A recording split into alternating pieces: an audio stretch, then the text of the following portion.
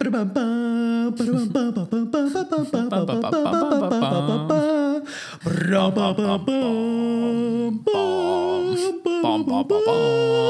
got great compliments on my Golem impression, by the way. You did? I still think it was kind of creepy. So thank Bean. Frank and Beans. Oh, and Cast Royale too. Don't forget about my clan, Rob. That's true. No, I can never forget. I'll never forget. Do you want to just be silent? We can just be I'm silent thinking. for the rest I'm of the just show. thinking. I'm just thinking. No, I don't mind. Sorry. We can just be silent for the rest of the show. Sorry. I think people will really enjoy it. Are we still being silent? Just be as silent as you possibly can be. Ready? Go.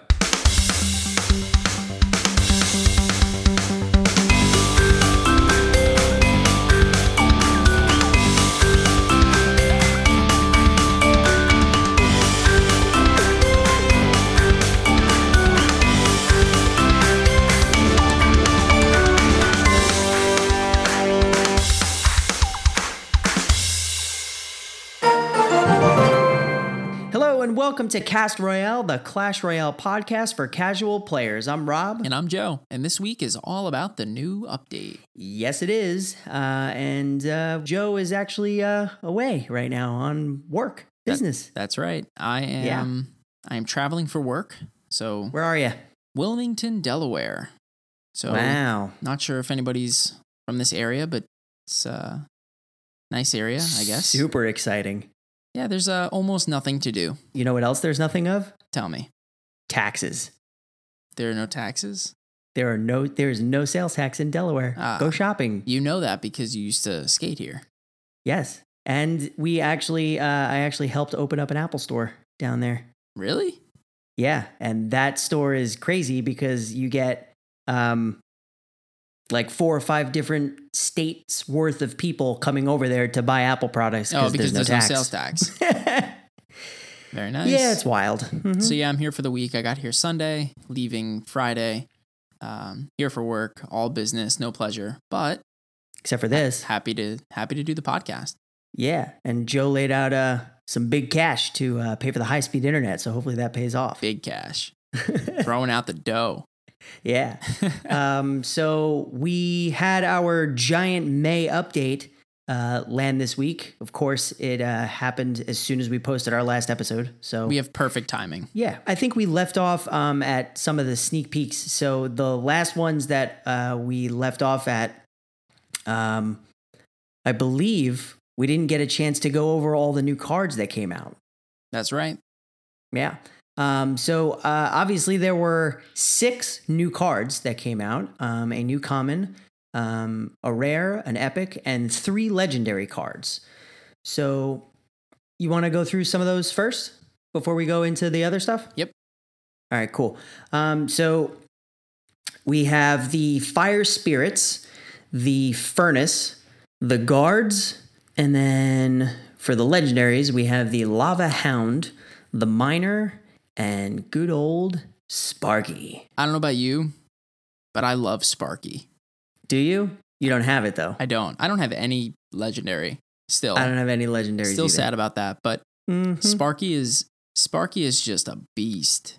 He is. Sparky is probably the coolest card I've seen from this game. And ironically, it doesn't really fit with the lore of this game along with the Miner. Both of those cards actually don't really fit because they seem like they're from different games or from a different world entirely. Like one is a mobilized tank that's a vehicle. It's the first vehicle we've seen in the game.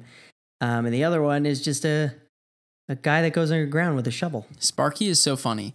It's like it drops down this huge vehicle, like you said, it's a tank, right? But the front of it kind of has that like, you know how like if there was a zombie apocalypse, there would be like that big truck with that V-shaped kind of plow in front of it with spikes. That is exactly what it was. You're nailing it on the head right now. I seriously, when I saw this card, all I thought about was that. But then it shoots this like huge laser from far away and just blows everything up in front of it. Correct. And I found out some because I mean I haven't seen it played a lot, but I found out some interesting things Well, first of all, for those of you who don't know or haven't seen it, it's a 6 elixir card. Um, I don't know how much damage it does. It's probably 1,000. But I did notice that it takes 5 seconds to fire its shot, which is a long time in between attacks. I actually think it's the longest attack or longest wait time between attacks that any unit has. Yeah, I think you're right. And I honestly, despite its severe advantages, I think that that's actually a big disadvantage because it gives you a lot of time to throw something out. And I don't want to necessarily say waste a card, but you're making him waste his initial shot, which then gives you 5 full seconds before you can throw something else out. What have you seen specifically? What is good at countering this card? Yeah, I mean, like I don't have the card, and I've only seen it used in replays. I've never actually played against it either. But what I find is that people, what they do is they really time that 5 seconds, right? Mm-hmm. But you don't have to count the 5 seconds because as the card, let's just say that the card shoots off, right? Over a 5-second period, the rings around the nozzle of the gun itself will light up, and then once the final one lights up, then it fires. So what I find is that a lot of people, well, first of all, air obviously counters this very well because it doesn't attack it. So yeah, so get your minion hordes and regular minions ready. Right. But if you don't have those, what a lot of people do is they'll distract this card as much as they can when that 5th second or when that final charge is ready to fire off. So things that work really well are something like the zap, because it resets the charges. Mm-hmm. The it also freezes him. It locks him in place for a second. Right, it'll stun him. The freeze spell, because it obviously freezes him in place, and then he'll have to restart the charge again. But also, you can just throw away something very low cost with very low health and just kind of make put the card behind him. So, for example, if he's at the river attacking your tower and he's about to fire off, put spear goblins or regular goblins or even skeletons right behind him, because it'll force the Sparky to turn around, waste the zap on something. Right, that's a good point. That is going to die to one shot anyway. But then you have your other cards that are sitting there dealing damage to it. So effectively, he's wasting 1,000 damage on something with only 200 health. Right, total waste. But can I just go back to this card real quick? Because as a troop, I also don't get the artwork on it. Because like I mentioned before, if this thing has like a plow on it with like spikes in front of it, right? This thing looks like it cannot be stopped. But then when it gets used in gameplay, first of all, it's ranged. So it's not plowing through anything. It's not like it's a melee unit that only stops once it gets to the tower. Like the only thing it attacks is the tower. So It's not pushing anything out of the way. It's not hitting into anything. All it's doing is sitting back, moving forward, and attacking things as it gets closer to them. It doesn't even touch anything unless something gets dropped on them. Yeah, it doesn't really need that plow is what you're saying, I guess. Yeah, I just don't get the artwork, I guess. It's purely aesthetic, I think. I think it's just funny. I mean, hey, look at what it made you think of, Zombie Apocalypse. So yeah, that's true. Right. So then some things we've seen really good for this card that complement it really well. I specifically have seen it used with the Wizard or the Ice Wizard. Easily takes out the minion hordes or the regular minions, which are probably this card's number 1 counter. Also the Valkyrie, just in case your opponent does throw out the little skeletons or spear goblins or the regular goblins. Yeah, I agree. I think something also like the baby dragon would work really well because, Rob, as you mentioned, the minions or the minion horde are very good against it. But if you have the baby dragon following the Sparky around, the baby dragon effectively takes out the minions or the minion horde very, very simply. Agreed. So the other legendaries that we had in the update is the Lava Hound. The Lava Hound is a really, really interesting card. Have you seen it in play yet? I have. Because I have not. Actually, I actually just played it today. I was going to say I haven't seen it, but I actually just played against it today. Did you? Yeah, I did. I haven't. How was it? It was, when it first got dropped, I obviously got scared, but Okay. it wasn't that bad. So what happened? Well, really? Because it's like a flying golem. right. So it doesn't do that much damage, right? It has a lot of health. It doesn't do a lot of damage. Mm-hmm. The main reason for this card is that it'll sit there and just tank the tower hits Right. and do a little bit of damage over time so that damage builds up. But then once it dies, these 6 or 7 like little mini lava hounds that attack anything, that don't just attack towers, attack anything, kind of burst out of them and deal more damage. And how many you get? 6, I think? I think it was 6. I think it's 6. Yeah. But I just found this card very easy to deal with. I didn't have any buildings to offset it, but I just wasn't threatened by it. When it came out, I used to counter it the Minion Horde. I waited for the Minion Horde. I waited for the Lava Hound to get close enough to my tower, where if the opponent had arrows, it would make the arrows travel the furthest distance. That way, my Minion Horde could attack the Lava Hound for as much time as possible. Right. And then what I did was as soon as if my Minion Horde was still alive by the time the Lava Hound bursted into its little, I guess, mini Lava Hounds. The pups. The game calls it the pups. Yeah, that's right. I just let my Minion Horde take the pups out because they can attack them. Along with the tower, it becomes a very easy kill. If my Minion Horde was dead, I just used arrows. So it wasn't really that difficult of a card for me to deal with. Now, that might just have been because it was my deck. Like, my deck may have matched up well against it. But, I guess it could be a big problem if you don't have an answer for it. Well, that's true. And I think that probably the thing that kept you from... I mean, did you win that game? I did. Okay, so the thing that probably helped you win that game was the type of deck that you were using. I think the thing for me that makes me shake in my boots with this card specifically is that it's the only air unit that's specifically designed to target buildings. And because you said, like you were saying before, the only other air unit that's as tanky, or that was the tankiest air unit before this, was the Baby Dragon. And you could easily take that out with a Musketeer. 2 archers can take that out as long as you have the Baby Dragon, attacking something else while your ground units can attack it. So if you don't have a deck that's specifically made to handle air, you're kind of in a hole on this one. Yeah, I mean, like you said, this thing is pretty tanky, right? So at level, I'm looking at a card right now that's level 2. It's got over 3,100 health. So, 3,100? 3,100 health. That's how much the Giant has. Yeah, it's pretty significant. So, and I mean, there's less cards in the game that attack air than do attack ground. So you need to really have a card to answer this. Otherwise, it can blow you up pretty quickly. Yeah. So, I mean, like you were saying, I think the biggest way to handle this guy is probably the Minion Horde, or the minions at least to start. And then I'm assuming that your opponent is going to throw down cards that are going to try and take out your Minion Horde, or at least maybe drop an arrow at some point. But then, like you said, the Lava Hound again splits into its little pups, which I believe, like you were saying, act more like minions. So I would think a good counter for that would be save your arrows for them. Yeah, so at level 2, the lava pups have 181 health, and they do about 49 damage, about 50 damage. So, like you said, the arrows are a great answer for it, and that's what I did. If my Minion Horde wasn't alive, I just dropped the arrows on them, and they killed them without a problem.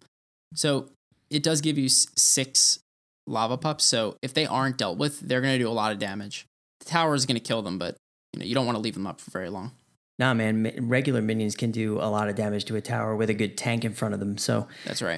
I'd fear for this one. If you have cards like the minions and archers and spear goblins, as opposed to like the Minion Horde, what I would do is I would position them in such a way that's gonna not make them vulnerable to AoE. Like, you don't want to drop your minions, your spear goblins, and your archers all in the same spot by your tower. Yeah, because if they have arrows or the fireball, or even the fire spirits, which we'll talk about in a little bit, they're gonna wipe out your only answer that you're gonna have to that Lava Hound until you wind up cycling back to your air responses, right? So position them in such a way that's spread out and that it's less vulnerable for you. Good tips. And then the last legendary card that we got in the update is the Miner, who I honestly I've played against him more than any of the other cards so far. It's been Lava Hound the least, Sparky the second, and then the Miner the most. Yep. How do you feel about the Miner? I just don't understand the Miner. Like, okay, to me, the Miner is an awkward troop. It's the only troop in the game that, 1, can travel underground, 2, can appear anywhere on the map without traveling there, right. and 3 is a troop that can be used anywhere on the map, right? So previously, before this card came out, only spells could be used anywhere on the map, including your side or the opponent's side, before Crown Tower was taken out. Right. So this is the first troop that acts like a spell. Right. Technically, that's true, but also technically it's not, because it's the first card that is labeled a troop that acts like a spell, but it's not the first troop that acts like a spell. What's the first troop that acts like a spell? I guess, no, you're right. The Goblin Barrel. Yeah, the Goblin Barrel is technically troops, but they decided to label it as a spell card. So I don't really know why they did it that way. Maybe they don't want to make legendary spells, but they should. But yeah, I don't mind it. I just think that they should get their naming straight. No, I completely agree. Do you like this card? I don't know if I like it. Like, I don't see how it's super effective. Okay, so have you seen how effective a Goblin Barrel can be? I do, but I also don't really see it being used that much. Okay, I've seen it used a handful of times, and almost every single time the thing that I've seen it used on is my elixir collector, 1. And 2, when my tower is probably like 300 or 400 health away from being destroyed, they just throw him out and it takes it out. Because what they did with this particular card is they gave him 1,000 health.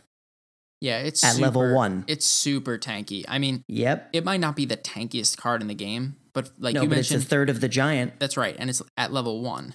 The tricky part about this is that you have to remember that, sure, it has 1,000 health, which is pretty tanky, but it doesn't have to travel to the tower and deal with anything. It's safe. That's true. Until it pops up. So it effectively has enough health. Like, what would it be comparable to, Rob? Right? Like, if you were to take another card, like, let's just say the giant. If you drop the giant, by the time the giant gets to the tower, how much health does it really have? Half its health? Yeah, probably. I would say half is probably a good bet. And that's for a 5 elixir drop. Mm-hmm. How much elixir does the Miner cost? Do you know? I'm gonna go on record saying that I think it's 3, but I think that's what makes it really effective, because you can use it a lot and quick. Plus, it's a cheaper card than the Goblin Barrel, and it gives you what I would consider a stronger unit. No, I completely agree, and I mean that makes sense, right? It's a legendary card, but I mean, I just checked; it is 3 elixir, so you're effectively spending 3 elixir to get a card with 1,000 HP across the board in a couple seconds, and that does 160 damage per hit on level 1. Whereas if you were to drop a giant down, it travels slower. It might have 1,000 or 1,200 or 1,300 health by the time it gets to the tower, because of all the damage it's taking while walking to the tower. Mm-hmm. But you also spent 5 elixir as opposed to 3 elixir. So I see what you're saying. This could be a very effective card depending on how you use it. I just haven't seen it used very much. All right. Well, that's fine. So one of the things that this card does, like you said, it travels underground. And one of the cool graphical choices that they decided to do in this game is they show him digging a trail underneath the ground. Now, while that's happening, you now have I'm not going to say a really good advantage, but a pretty decent advantage that you see that it's coming. It's not like it's out of nowhere. So what can we do with this card to prepare for when he does pop up out of the ground and you need to handle it? One of the things that I've seen, or that at least that I've tried, is I've dropped barbarians on him, like literally planning that he's going to land by my elixir collector. So I just drop them right there, right in between my elixir collector and my tower. Another thing, a card that is extremely versatile, which is the Minion Horde. That takes him out pretty quickly. I guess another card that would be really good would be the Zap or the Freeze spell. I don't know about the Zap, only because the Zap for me, it only does like 250 damage at level 8 or something like that. So it's only going to take about a quarter of his health out. And sure, it might prevent one attack from him, but it's not going to do enough to like really deal with him. I do like the Freeze spell, because a lot of times people will use this card as like a distraction. So like they might attack one side of the battlefield while using him on the other side of the battlefield, right? So if you can, the old hat trick. That's right. If you can use a free spell to just stop his attack and just, limit the cheap shots that they're hitting on you, your tower will take this out over time. So if you give it 4 or 5 seconds to just unload on the miner while he's just standing there, while nothing else is on your tower, you'll effectively deal with it. Yeah, I think that's probably one of the better ways to handle it. So hopefully, all of those tips and strategies help you deal with those cards. If you're lucky enough to have any one of those cards, let us know how you're using them, because we would love to know. And if you didn't know how to use it, hopefully we've enlightened you a little bit. And one other thing we wanted to point out was that Sparky costs 6 elixir, and the Lava Hound actually costs 7 elixir. So these are 7. These are very commitment oriented cards. If even if you don't have these cards, we always try and just point out how you can best play against them. So just realize that if your opponent throws down a Lava Hound, they are fully committing to that Lava Hound and have very little elixir left.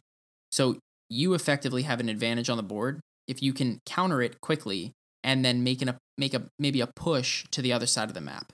That's a really good point. And then the other cards that we got in the update are the Fire Spirits. So have you used these cards? I mean, this is definitely like the most given away card in all of the chests that everybody's been opening recently. So yeah, I think they're really pushing this card onto people. I personally have only used it twice in a deck that I was just trying things out with, and I didn't really have much success. So I didn't really play with it that much, but I have faced it. What about yourself? I actually upgraded these all the way to level 6, and I still have, I think, one more upgrade available for them, but I'm not touching. I've used them a couple times. I've been trying to use them in place of my arrows, because that's what I feel like the game is trying to tell me. They're trying to change the everybody has arrows meta. And I feel like these are extremely useful against hordes of troops like barbarians. Obviously, they're really good against minions, or the minion horde. Or if you get swarmed by a skeleton army, or if you get swarmed by any amount of goblins, these are very useful. I just can't really fit them into my style of play yet. And it wasn't worth risking my trophy count, at least for right now. Sure. I think But I do like them. No, I do. I like them a lot. I just haven't figured out a way to get them into my deck yet. I think I've still been focusing a lot of my attention. I mean, call me boring, but I'm still using Jason's deck. Me too. But Jason's deck has allowed me to get from 1800 when I was there all the way to almost 2500 now. I've been upgrading my cards throughout, which I think is why I'm able to push a little bit further now. But I just haven't had the time to practice with these yet. But I have seen them used very effectively. So how I've seen them used effectively is, these things have very small amounts of hit points, but they do a lot of damage. There's 3 of them that do area splash damage. They travel very fast, and they actually, it's kind of funny. They kind of kamikaze into whatever they're attacking, right? Yeah, they're great, and they make like little giggle noises before they do it. That's right. So they don't actually have to walk right up to something in order for it to die. They can effectively get close enough to jump in towards them. So what I've seen these things used really well with is behind like a giant or a prince or a P.E.K.K.A, something that's pretty meaty, that's going to absorb a little bit of damage, while these things come in and just destroy whatever swarm answer your opponents drop down. Like you mentioned, the barbarians, this thing wipes them out pretty well, especially if anything else behind it. Completely agree. it's one answer that I find really difficult to deal with is when the opponent drops a giant, then a wizard, fire spirits, Mm-hmm. and maybe a couple of archers or spear goblins. Yeah, that's just like AoE all over the place. It's AoE, but also has the smaller troops that will consistently deal damage that aren't able to be attacked because you have to deal with the giant.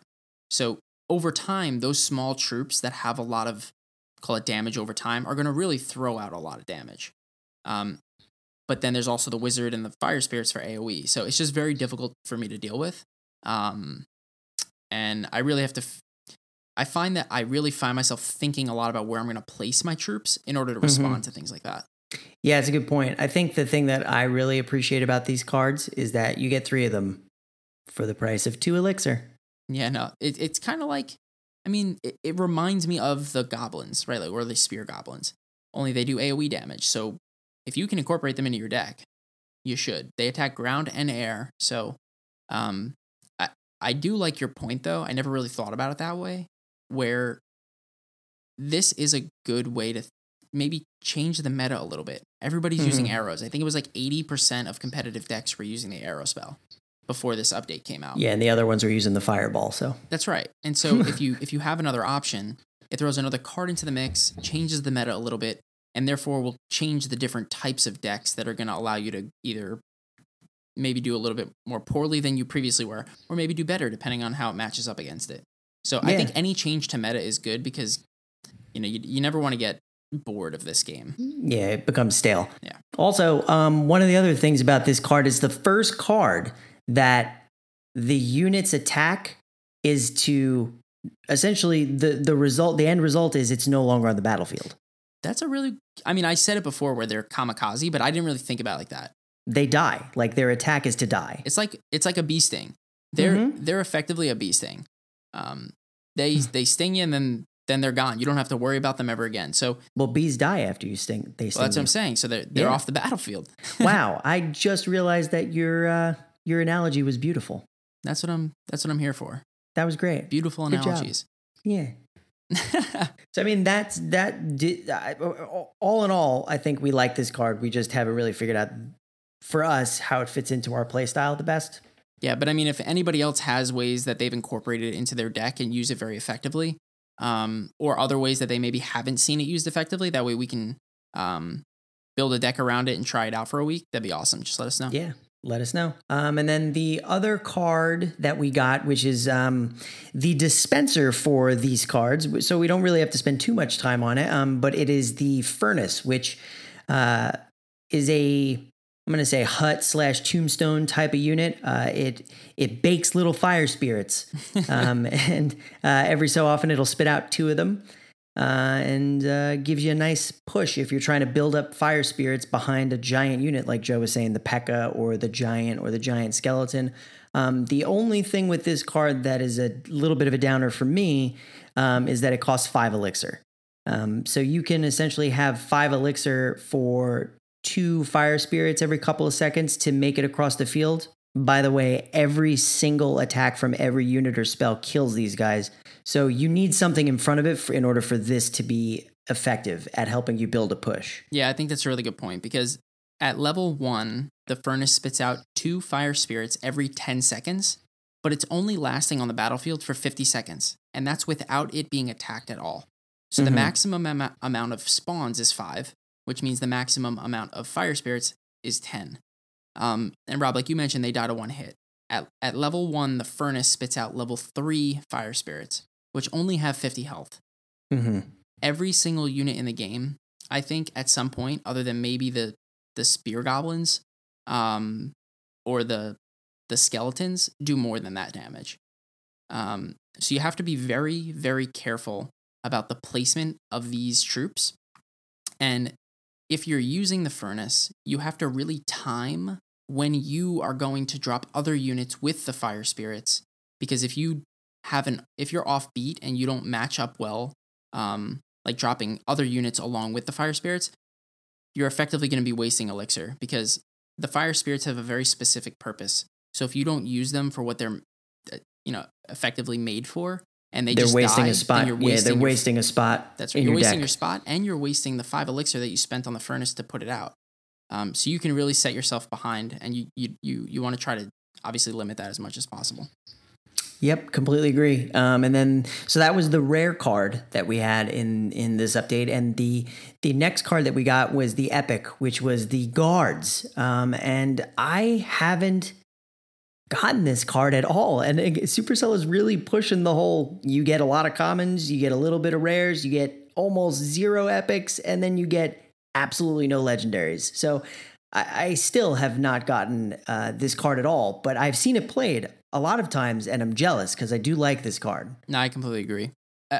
First of all, I have no legendaries, and I also don't have this card. So other than every other card in the game and legendaries, this is still this a card card that I and don't legendaries. have. We don't have these cards, this card and the legendaries. That's for right. why? For what reason? Nobody knows. For why? we have a Twitter follower. I hope I don't butcher his name. Hella Clash. Yep.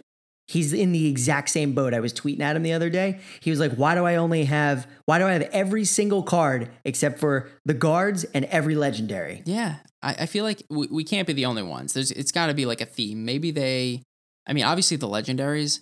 But to be honest with you, but they got to tweak that algorithm there. I mean, that personally, it's ridiculous that we don't, not us, like me and you, like it's ridiculous that they're this rare and I don't know. It drives me crazy that, almost everyone I know does not have this card. I mean, I'm sure that a lot of people have it, but the people that we know don't have it. I only care about the people we know. You're letting your true colors come out right now. What color is that? Purple. Like the bone cards. Good color. Like epic. Yeah. Like epic. Like the one card you don't have. Do you know how much it costs? So these things cost 3. Now, their hit points are very small, right? So what happens is you drop the guards, and then you spend 3 elixir, you get 3 skeleton guards that only have 60 health. But what's cool about them, and what I think makes them so good, is that on top of the 60 health, they also have 150 hit points of shield. So all 3 of them have separate shields that need to be broken off before they can be killed.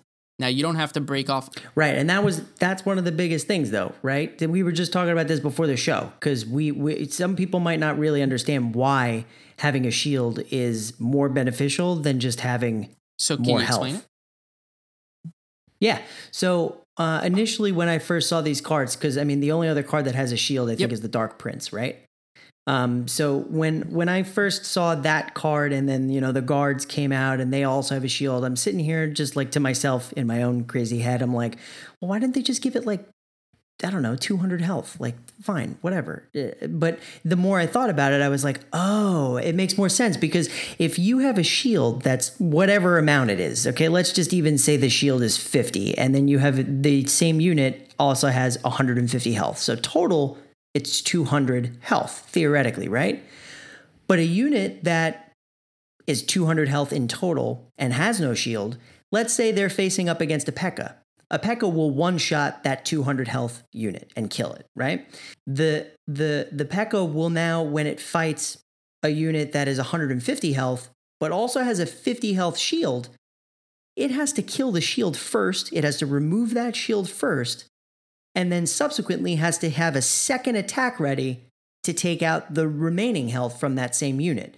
So really, what would take 1 hit now takes 2. Right. So I guess the best way to say it is, these cards cannot be one-shot by anything.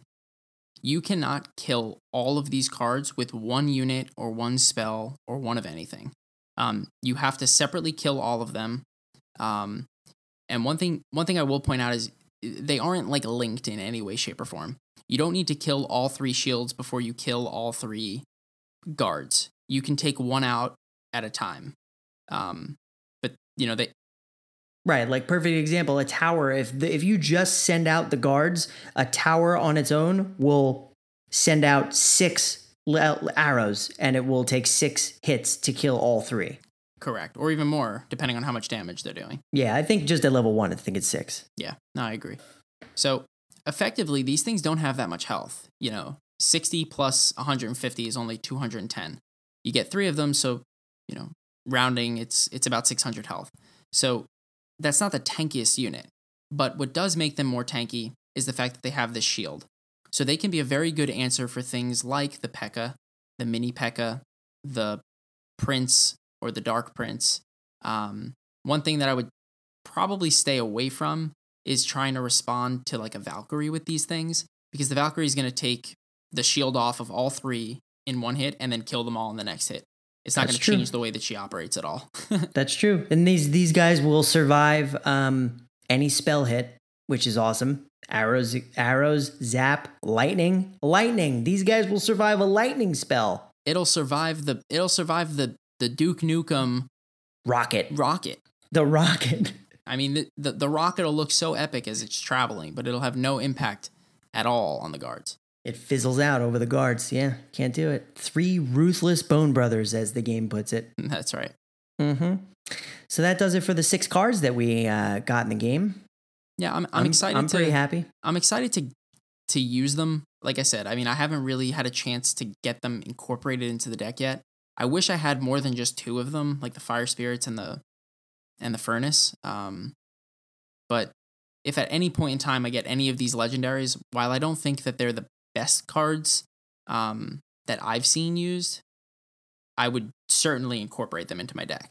Mm-hmm. And then let's go over some of the updates that happened in the game that we didn't get a chance to cover. We'll just touch on them real quick. So we mentioned the drop rate for like the super magical chest. You get gold for every win you get, more rewards in each crown chest. They also increased the drop chance of the giant and the magical chest. And then for people that actually are nearing this much gold, they increased the maximum amount of gold to 1 million.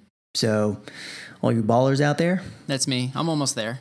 Yeah. Just a couple hundred away, no big deal. Couple hundred years. Just 1 million. Chump change. No big deal. That's right. And then we talked about the live spectating, and we got a chance to throw our confetti. And unfortunately, there's no tomatoes. There's no tomatoes. I can't believe there's no tomatoes. I love the confetti, though. It makes you, when you are playing a game and someone throws confetti for you, tell me you don't get excited and it just makes you want to do better. No, I definitely do. But at the same time, I kind of feel bad. Like when I'm spectating games of the clan members playing each other, I kind of feel bad like throwing confetti on one guy's thing and not throwing confetti on the other. So I try and do it for both, but I alternate back and forth. Yeah, me too. So if somebody winds up like killing a tower, I'll give them confetti. But then like 10 seconds later, because once you throw confetti on the field, it removes the confetti option for like 5 to 10 seconds because it doesn't want you spamming confetti on the map, right? Yeah, that's true. So as soon as I do it to one, I wind up doing it to the other. I'm gonna teach you a nice little trick, though. You know what you can do? Tell me. You can throw confetti on both sides at the same time. You can? Yep. If you take your pointer finger and your middle finger and just press down on both buttons real quick, it throws it on both sides at the exact same time. Check you out. Try it. It's really cool. That's a perfect way for me to show everybody all the love at the same time. That's it. That's how you do it. And then, so we got the ability to copy someone's deck so long as you have all the cards, regardless of the level or what arena anybody is in, which was really cool. I'm assuming you've used this feature, correct? I've used it countless times. There was a guy in our clan, actually the first legend that we've ever had in our clan, Chief Trainer. He had a deck that utilized the Royal Giant, which, as we mentioned last week, got a pretty nice buff in the sense that it increased its range. And as soon as I saw that he was having success with it and made it to the Legendary Arena, immediately copied his deck. But the cool thing is that you don't have to copy it to your first spot. You can pick which deck you want it to replace, 1, 2, or 3. Yeah, that's pretty cool. But you found something that was really cool with this, right? Oh, yes. Good call. I forgot. So if you are in a clan, you technically have the ability to see your own profile, correct? Yep. So if you go at the top of your clan, so if you're in Cast Royale or Cast Royale 2 or any clan, at the top of your clan, there's a little info button. If you tap the info button, it brings up a whole list of everyone that's in your clan. If you scroll, hopefully not too far down, you get to your name, you tap on your name, and it shows you your quote-unquote player profile. From there, what you can do is you can actually tap on your own battle deck and copy it to a different deck spot that you have available. So if you wanted to make a quick copy of your own deck, you can. So you don't have to spend extra time making the deck manually. You can just copy it over 3 times, and there you go. You now have 3 of the same deck that you can tweak as you go from one spot to the next. Right. And the way that I've used this is that, I try and change my decks pretty often, but like I said before, I like to use Jason's deck as my main deck. But let's just say that I didn't want to use Jason's deck as my main deck anymore. I would copy Jason's deck, my own deck, to 2 or 3, and then I would replace that first spot with my main deck, the deck that I always like to use most often. Yeah, I like keeping the main deck in one. But it just saves you so much time. And to be honest with you, the game isn't very friendly when it comes to like changing decks and like swapping cards in and out and like completely rebuilding a deck. I find that it takes a little bit longer than I'd like it to. No, that's true. I agree. But you know what? I just noticed it recently is one of the things that they did add is you can reshuffle your deck. What do you mean? So when you have your cards in what I call, or what they call, wiggle mode or wobble mode, if you're in edit mode, you can rearrange the order of the cards in your deck. Did not know that. So as soon as you click a card and you click use and it kind of brings it up to the top, you can move the cards around in there. Go ahead, try it. You know what? I will. Dude, that is so cool. You're welcome. Thank you for that. But now my question to you is, why would I want to rearrange those cards? I don't know. I mean, I've been in multiple situations where I'm like, nah, I want the giant to just be the first card. It's just a weird thing. Like if you just want to rearrange the deck the way you want to rearrange it, you can. I mean, it's a deck of cards. You should be able to rearrange it, right? I guess you're right. Yeah. So for those of you who haven't figured out how to do that yet, you have to go down and get a card ready to use in a deck that you're going to be making. Once you have that card come up as if you're going to use it, you then see that all the other cards in your current deck are wiggling. You can drag them around and do whatever you want with them from there. That's right. Let's see. And then a couple other quick things. You can look at legendary card info in random places throughout the game, which is nice because you couldn't do that before. There are awesome new clan badges, but don't worry, we're not going to change ours, even though it's a little tempting because some of them are pretty cool. They are pretty cool, but we're not going to give up our brand. No, we like it. The sword with the red, white, and blue. That's right. Castle Royale. Boom. The gold cost for shop cards increases in a linear fashion instead of whatever it did before. I don't know, some weird algorithmic fashion. Did you have a chance to test this at all? Like, did you buy anything from the shop? I refuse to buy anything in the shop unless I need 1 or 2 of the card that I'm trying to get. I will only spend money in the shop on a legendary. I mean, if I ever get there, and epic cards. Kind of like the Dark Prince that I currently have in my shop right now.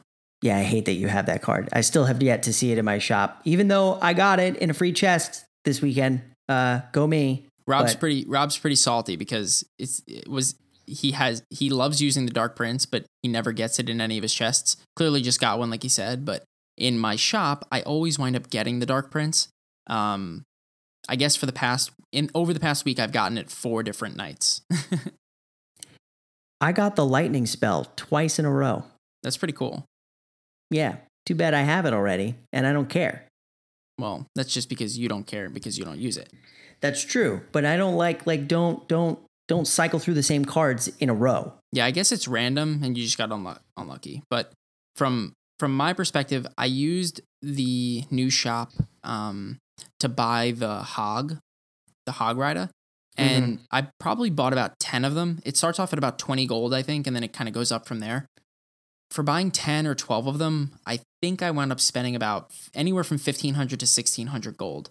So it starts at 20, but it can quickly go up to 200 very, very quickly. Yeah, I think it, like they said, it's a linear fashion. So I think it's 20, 40, 60, 80, 100, 120, 140. Yeah, so and so on and so forth, if you can keep counting. It starts off cheap enough for you to buy, but the cool thing, and then it gets pretty expensive, but the cool thing that I realized is that if you have a lot of gold and you're one of these, multi-millionaires and have a million gold hanging around, you can just click on the card in the shop and buy all of them that are available, which is pretty Oh cool. yeah, now there's a new button. Then it tells you how much it's going to cost. It says like because normally the shop says only 10 available, or only 50 available, or only 5 available, whatever it is, and then it tells you how much it would cost to buy all of them. Which, depending on the level of the card or rarity of the card, I should say, can range anywhere between 10,000 and 100,000. Right? Yeah. So if you have common cards, I think they cap out for the total amount that are in the shop around 10,000.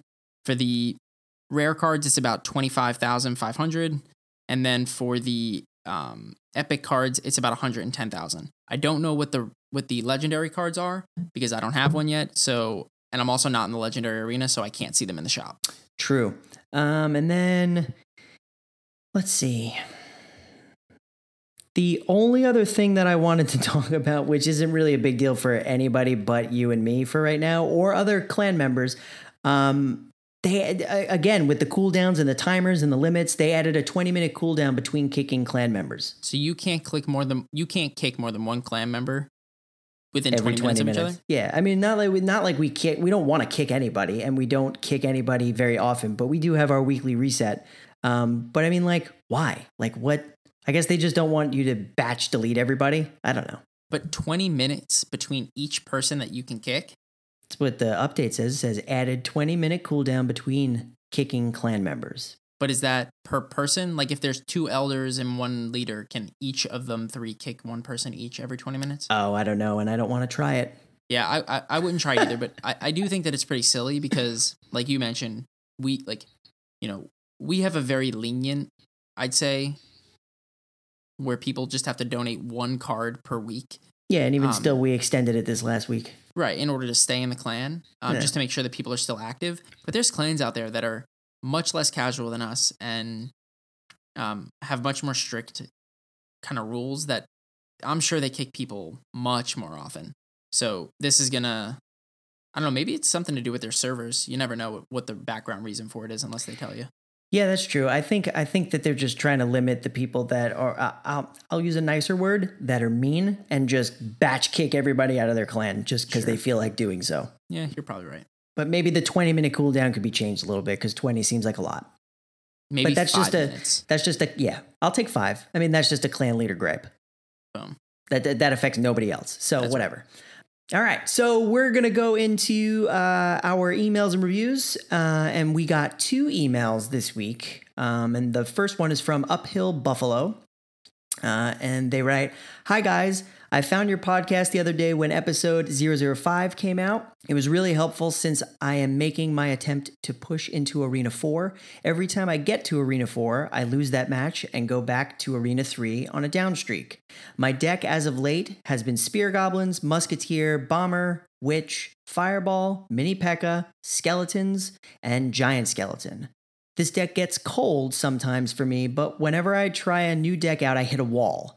This has been the only one that I can go on streaks with, that is, until I am on the cusp of level 4. Any tips or ideas on how to plant my foot into Arena 4 permanently? Thanks for the help and keep up the good work. Buffalo." So when I first read this email, I don't know about you, Rob, but the very first thing that came to my mind was I have experienced the exact same thing. Yep, we've all been there. I feel like this game is just as much about losing trophies as it is about gaining trophies. You kind of learn from losing trophies. As long as you don't get too frustrated from your loss, you learn about mistakes that you make, and hopefully you learn how to get better from them.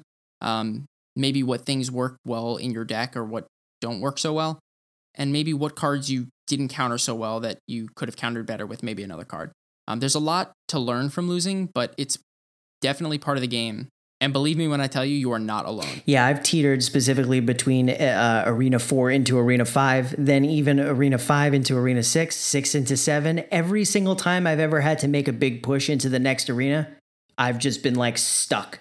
Winning a handful of games, losing a ton of games. Winning a handful of games, losing a ton more games. Like it's just part of the learning curve, fortunately or unfortunately, depending on how you look at it. And then once you finally get to the point where you just need one more win, just one more win to get you there, you lose. Like an uphill buffalo. That's right. Like an uphill buffalo. That's right. So don't worry, Buffalo. Joe has made some tweaks to your deck that we think are going to really help. And then I got a tip for you once Joe finishes explaining his reasoning behind his changes. Cool. So Buffalo, your current average elixir cost is 3.6. And yeah, so long as we know how to make a deck properly. Yeah. That's right. If we know how to read properly and can properly use the bad functionality of building a deck that the game Correct. currently has, your elixir cost average is 3.6. So it's a very fast deck. But this deck can run into some issues because it's very AoE based, but doesn't have a lot of threat. Currently, I think the only card that gives you like push power is your mini P.E.K.K.A. You have the giant skeleton, but that can get distracted very easily if you don't have something else that's going to really facilitate the push. So what we've done is we've kind of made a couple of tweaks to the deck, made the average elixir cost 3.9, and hopefully give you a little bit more versatility in the deck. So the first thing we did is we replaced your fireball with arrows. We didn't really think that you needed the fireball because you already have the witch, which does AoE damage, and you have the giant skeleton, which inevitably is going to do massive amounts of AoE damage once it's dead. So we didn't think you needed a third higher cost spell that had a similar effect. Plus, this will still make it so that you have the ability to take out minion hordes. That's right. The next thing that we did was we noticed that your deck was pretty heavy on ground troops. So we changed that. We took the bomber that you had and we changed that with the baby dragon. So again, where we dropped 1 elixir before, we've increased 1 elixir here. So the net of that is nothing. But we replaced it with an air unit that's pretty tanky that does AoE damage. So effectively, you're going to get the same feel out of the deck, only it's going to be a little bit more versatile and a little bit more challenging for your opponent to deal with. And then the last change that we made was the 1 elixir cost skeletons that you have in there. Not because they're bad, just because we think that our change was more appropriate for what we were trying to do with your deck. Right. So we thought the main purpose for the skeletons was to really just distract things. But you already have the spear goblins and the little skeletons that are being summoned by the witch. They distract very, very well. So you don't need another distraction card. So what we did was we changed that with the minions, the regular minions that cost 3 elixir and summon 3 air unit minions. So again, we're adding another air unit to your deck for a slightly higher cost card, but overall isn't changing your overall average cost that much because it goes from 3.6 elixir to 3.9 elixir. So to kind of sum this all up, you've got the mini P.E.K.K.A., the baby dragon, the giant skeleton, spear goblins, arrows, minions, the musketeer, and the witch. We think that overall you should really try and focus on using the baby dragon along with the mini P.E.K.K.A. as your push, while using your giant skeleton as a defensive card, and then using the smaller troops to back that up. And if you run into a tricky situation, you've always got the musketeer to defend your territory. That is true. Good advice. And then the other thing that I will suggest is one of the things that really helped me specifically is watching TV Royale games. And now with the new update, you have the ability to fine tune what arena you're in. So throw the channel to the Arena 4 into Arena 5. Like just watch those 2 channels and look for decks that you think are made of cards that you have that you can try. And watching those games will hopefully give you a better idea of how those cards are supposed to be played. The other thing that I will tell you is, which I don't know if a lot of people even think to do this. I know I do because I'm critical of my own play style. Go back and watch your own replays. It really helps to make sure that while you're watching a game that you played, you get to look and see, oh, I made a mistake here. Oh, he just threw that out, but what was my answer? Oh, I didn't really play that right. Oh, I can't believe those arrows took out my guys. I should have waited a split second longer before throwing out my minions. So I think that watching your games really helps. And if you're in a clan, throw that replay to other players and have them take a look at it. There are so many times, Rob, when I will just post a replay and just ask people for their help, or ask somebody to look at my deck and just see if they can change it. I don't do that with Jason's deck just because I think it's a pretty solid deck. But if I ever change it up and want to try something new and I'm not having good luck with it, I'll always ask somebody else for their opinion. So, Buffalo, we're really happy that you reached out to us. Hopefully the changes that we make work well for you, and get you into, as you put it, Arena 4 permanently. But not for too long. Hopefully you get to 5, 6, and 7, and so on and so forth. Yeah, see you in the Royal Arena. And then the next email that we got is from Tracer, who writes, "Hi, I've been listening to the podcast for a while now, and I find you two guys entertaining while somewhat educational about the game. While I enjoy the breakdown of certain decks and cards, I would like it if you two could talk the competitive area of the game. For example, the breakdown of the metagame and some arenas or a metagame deck. Anyways, keep up the great work." So first of all, thank you, Tracer, for your email. I think, Rob, this email is kind of tricky, right? Because it talks about a couple things. One, competitive areas of the game, which wind up changing quite often. And two, metas in certain arenas, as well as metas in the game, like just metas in the overall game. The problem with this that I find is that it changes so often. And especially with the change in the arena channels in TV Royale, it's very difficult. Like, you can't just look at the Legendary Arena anymore and see the highest level people that are playing. If you noticed, previously the Legendary Arena Royale channel showed only the top ranked players, right? Whereas now it shows people from all trophy counts that are in that arena.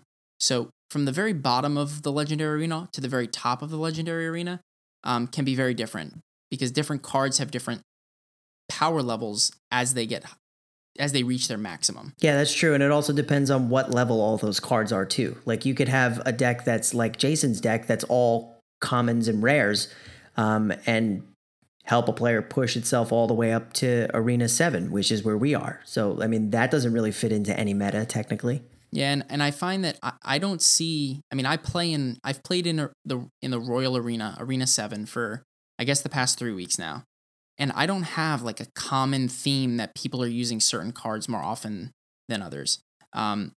I guess except for maybe Inferno Bomber Tower combo. I was just gonna say, maybe I'm lying, right? Because I think I think I know what cards I don't see in that arena, but I think the cards that I do see are used interchangeably with other cards that can have similar impacts on the game. Yeah, I agree. You know, when you get up to the Royal Arena, for example, you don't really see the Musketeer anymore. You also don't really see like the Skeleton Army. No, when you get to the higher levels, what you wind up seeing is the 3 Musketeers instead of the 1 Musketeer. That's right. So, but one thing that I did like about, I really did like this email because it got me thinking a little bit about how we can kind of view the different arenas. And maybe one thing we can do is take this away and just see if there's a new way to look at it. That way we can talk more specifically to different arenas and different cards you should be using within them moving forward. Yeah, that's probably a good idea. And I think because there's so many different play styles and so many different strategies that can be used in this game, especially with just one card, let alone the 54 cards that we have. Pretty much what I was saying before to Uphill Buffalo, go and watch the different arenas in Clash in TV Royale. If you spend enough time in one channel that focuses on one arena, you will see common themes. Not necessarily one theme that rules them all, but you will see common themes, and you'll be able to pick up on certain strategies and defenses that you can use in your current arena. So hopefully that helps. That's right, and you'll be very surprised at how watching replays allow you to pick up on when somebody else makes a mistake. And if you can identify when other people make mistakes, your brain will just subconsciously start thinking about it while you're playing, and you'll know what to do and what not to do when you see certain things on the battlefield. Good point. And then the last section that we have in the show is the reviews, and we actually got 2 new reviews this week. And the first one is from Legacy, who writes, "Long overdue. He writes, "Hey guys, first off, I just want to say you guys have a great podcast. You guys deserve 5-star reviews left and right.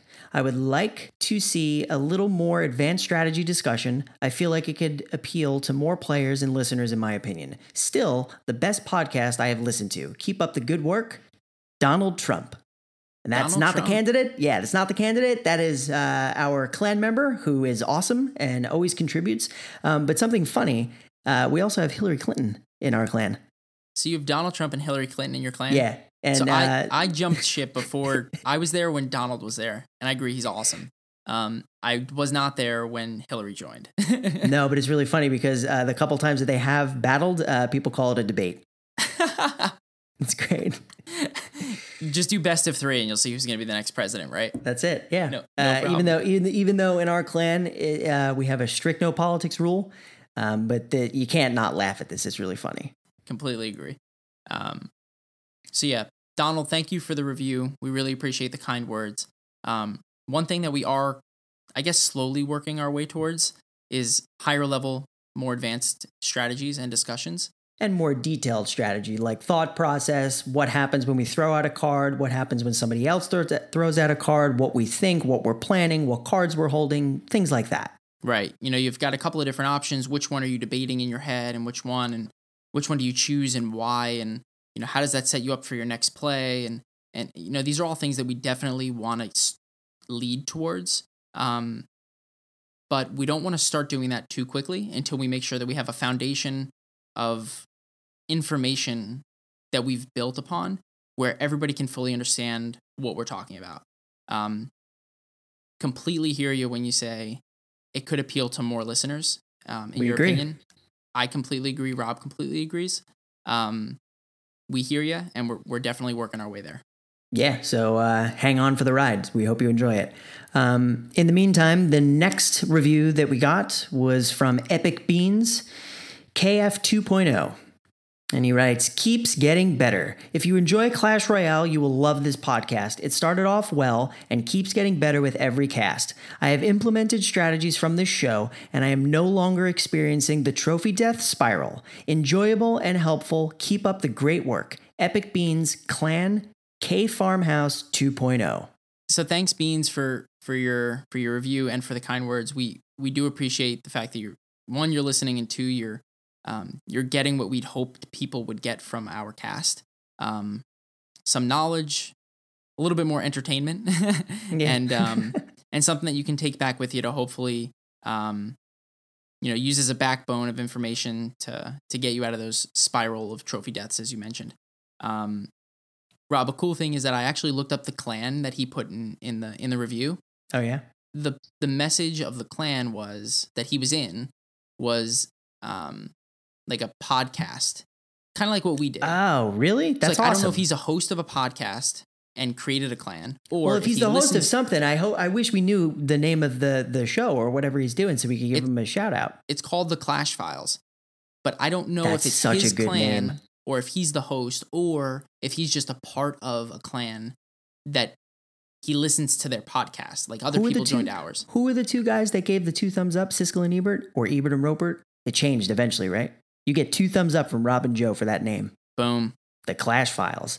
The Clash Files. And if you can't, if you don't want to join our clan and if you can't get into ours or whatever the case may be, join theirs. It's K Farmhouse 2.0. Yep. Everybody brings something a little bit different to the game. So just make sure you're in a clan. That's the number one thing. Yeah. Be in a clan. As soon as you get to level 3, be in a clan. It helps in way more ways than one. Boom. And then ironically, I said we only got 2 reviews, which is true, but we did have somebody change one of their reviews as promised, actually. And that was from Digger Derek, who originally left us a 4-star review. And he wrote that the audio was good and that the information was named at new players, and that it was worth a listen. But he also challenged us by saying that we called all troops minions, which we fixed, right? So Which, he fixed starting his review, last week, like he said, which was awesome. We were really excited we were really happy when Digger told us what we were doing, because we realized that we were confusing people, and we were really excited when we saw that he actually did change his review. we really appreciate you going back and doing that. Like Rob said, dude, it just that gets was us one awesome. step closer to a 5-star review and or average on the iTunes store, and just gets us the ability to reach out to more people. Just the fact that he went back and did that again, like just to like signed in with his Apple ID password, like left the review again, like that's just a pain in the butt for most people to just leave one review. So like I'm honored that he would even go back and revisit the same review to fix it after, calling us out on our shenanigans. Yeah, so Digger Derek, thank you very much for your effort and for listening to the show. We appreciate both those things a lot. Yeah, definitely. And that pretty much does it for this episode of Cast Royale. As always, if you need to leave us feedback, you can visit us on our website. If you go to www.castroyalepodcast.com and click on the Contact Us button, there's a form that you can fill out. Or if you're into traditional email, you can always email us at feedback@castroyalepodcast.com. Send us your tips, tricks, questions, comments, especially if we're doing something you don't like. And don't forget to follow us on Twitter @Podcast Royale. That's true. And in the coming weeks, like we've been mentioning, be on the lookout for our Patreon. We're still working on the final kinks and the last minute details, but we should have that up and running soon. And Rob, one other thing that we wanted to point out before we signed off for this episode is we wanted to let everybody know that we are creating a survey, like a game survey through SurveyMonkey. And we're going to actually have a link to that in the show notes. So you can click on that and take the survey. It takes just a couple of minutes to fill out. It's only 10 questions. And the main purpose of it is just to give us a general sense of where you guys are in the game, what your level's like. Please be honest.